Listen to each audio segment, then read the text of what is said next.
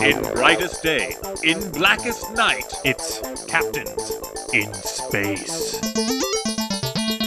Starring Captain Fed, Captain Adam, and Frankie the onboard computer. Tell me again how I won the Nobel Prize for awesomeness. Well, there were all these donuts, right? And then... Hi, Adam. What's going on? Who's this? Hey, Fed, don't tell me you don't recognize our guest. Oh, sure. Nice to see you again. Caroline? No. Susie? No. Debbie Sue? No. Debbie Susie? Nosy. I'm not gonna keep on guessing. Fed, it's me from the future. I can't believe you don't recognize me. Hey. Hi. I just stopped by really to tell you to stop stealing my soy milk. Okay. Anyway. Wait, did you just say that she's you from the future? That's right. Evidently, in the future, 8 years from now, I invent a time machine, and I travel back in time to visit myself. See, I was just feeling nostalgic. Fed, I invent a time machine. I'm a totally brilliant physicist. This can't be you from the future.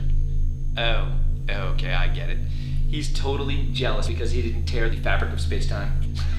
I'm not jealous. She can't be you because she's a woman. Oh, what are you saying? A woman can't be the captain of a starship? Yeah, or Fed, what are you saying? You don't like women in like that boy-girl kind of likey-likey way? What? Maybe you think women aren't smart enough in math and science to invent a time machine. Next, you'll say that a woman can't be the disembodied voice of a shipboard computer. What I'm saying is, she can't be you because you're a man and she's not. Oh my God. You know, I never knew you had such gender hang-ups, Fed. Frankie, is there currently another ship docked to us? It's bright pink and has a Mary Kay insignia. So isn't it more likely that this woman is really a Mary Kay representative who talked her way onto the ship in order to push exfoliating cream on us? That scenario carries a probability rating of 98.9%. Oh, well, it was great seeing you both. I should hit the dusty trail. Excuse me, I'm just gonna... Wait a second. This doesn't take into account her eerie knowledge of the futures. The futures? Go ahead, future me. Lay some future knowledge on them. Okay. In the future, robots will be required to wear chastity belts due to an incident with the Universal Overlord's wife. Huh? And what? That proves nothing. I can do the same thing. In the future, postage stamps will be genetically engineered to taste like the favorite foods of the people who lick them. Oh, sorry, mon frere. Strike three. Out. Look, if you're really from the future, then we've had this conversation once already. All right? If you can predict what's going to happen in the next minute, then maybe I'll believe you. Oh, okay. You want something in the next minute? Yes. Okay. Let me think here. It's been 8 years, so, it's coming back to me. In the next 10 seconds, Fed is gonna spill his coffee. Time it. That's not gonna happen. Oh my God! It's like future me is psychic. Well, I'm not psychic. I'm just from the future.